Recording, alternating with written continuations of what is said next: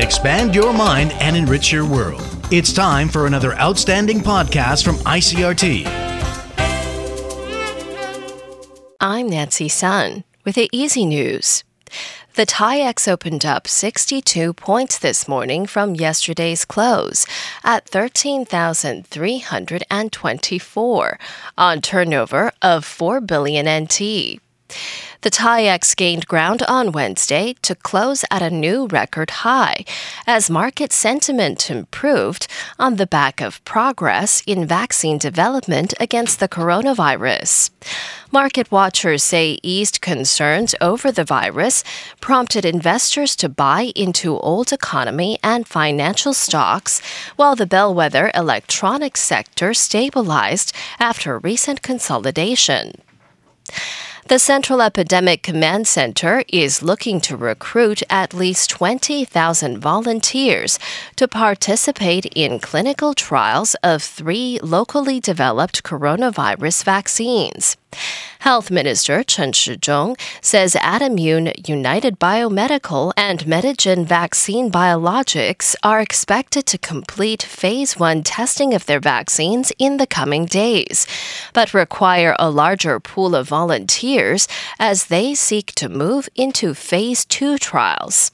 According to Epidemic Command Center advisor Zhang Shenjun, while Phase 1 vaccine trials test for safety on a small group of 40 to 60 volunteers, Phase 2 trials test for both safety and efficacy and requires a much larger sample group. Under Food and Drug Administration guidelines, Phase 2 trials for coronavirus vaccines must have at least 3,000 participants. The Central Weather Bureau says we can expect to see seasonal northeasterly winds and rain from Tropical Storm Vamco to continue to affect northern parts of the island until Saturday. According to the Weather Bureau, daytime temperatures will range from 19 to 26 degrees in the northern and northeastern regions for the coming couple of days. Vamco is currently located just west of the Philippines and is moving in a west-northwesterly direction. And if it continues on its current predicted path, the storm is forecast to threaten northern areas of Vietnam this coming weekend. From the U.S., New York is reintroducing some COVID-19 restrictions as the state's infection rate is increasing. The new rules will come into effect on Friday night. Sarah Walton reports. New York Governor Andrew Cuomo says all bars and restaurants with a liquor license will have to close at 10 p.m.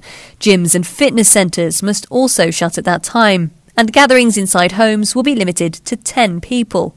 Despite being the epicenter of the US coronavirus outbreak in the spring, the state had seen an infection rate of less than 1% for several months, but it's now crept up to nearly 3%. And Governor Andrew Cuomo says more restrictions could be introduced if the infection rate continues to rise. I'm Sarah Walton in New York. Aid group Doctors Without Borders is recruiting emergency help for French nursing homes. The group issued an appeal for medics, psychologists, and other volunteers to work in Paris region nursing homes. A Doctors Without Borders coordinator says the nursing home recruitment is focused on relieving overstretched staff and isolated residents. France is seeing some signs of hope. The National Health Agency reported Tuesday night that the rise in confirmed infections slowed in the past week. And a delegation of Israeli settlers is visiting Dubai, where they met with Emirati business people to discuss commercial opportunities.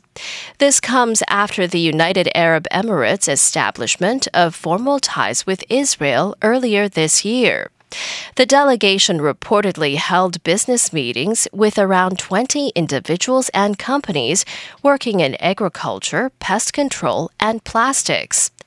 The visit angered the Palestinians, who view Israeli settlements as a major obstacle to peace and a violation of international law.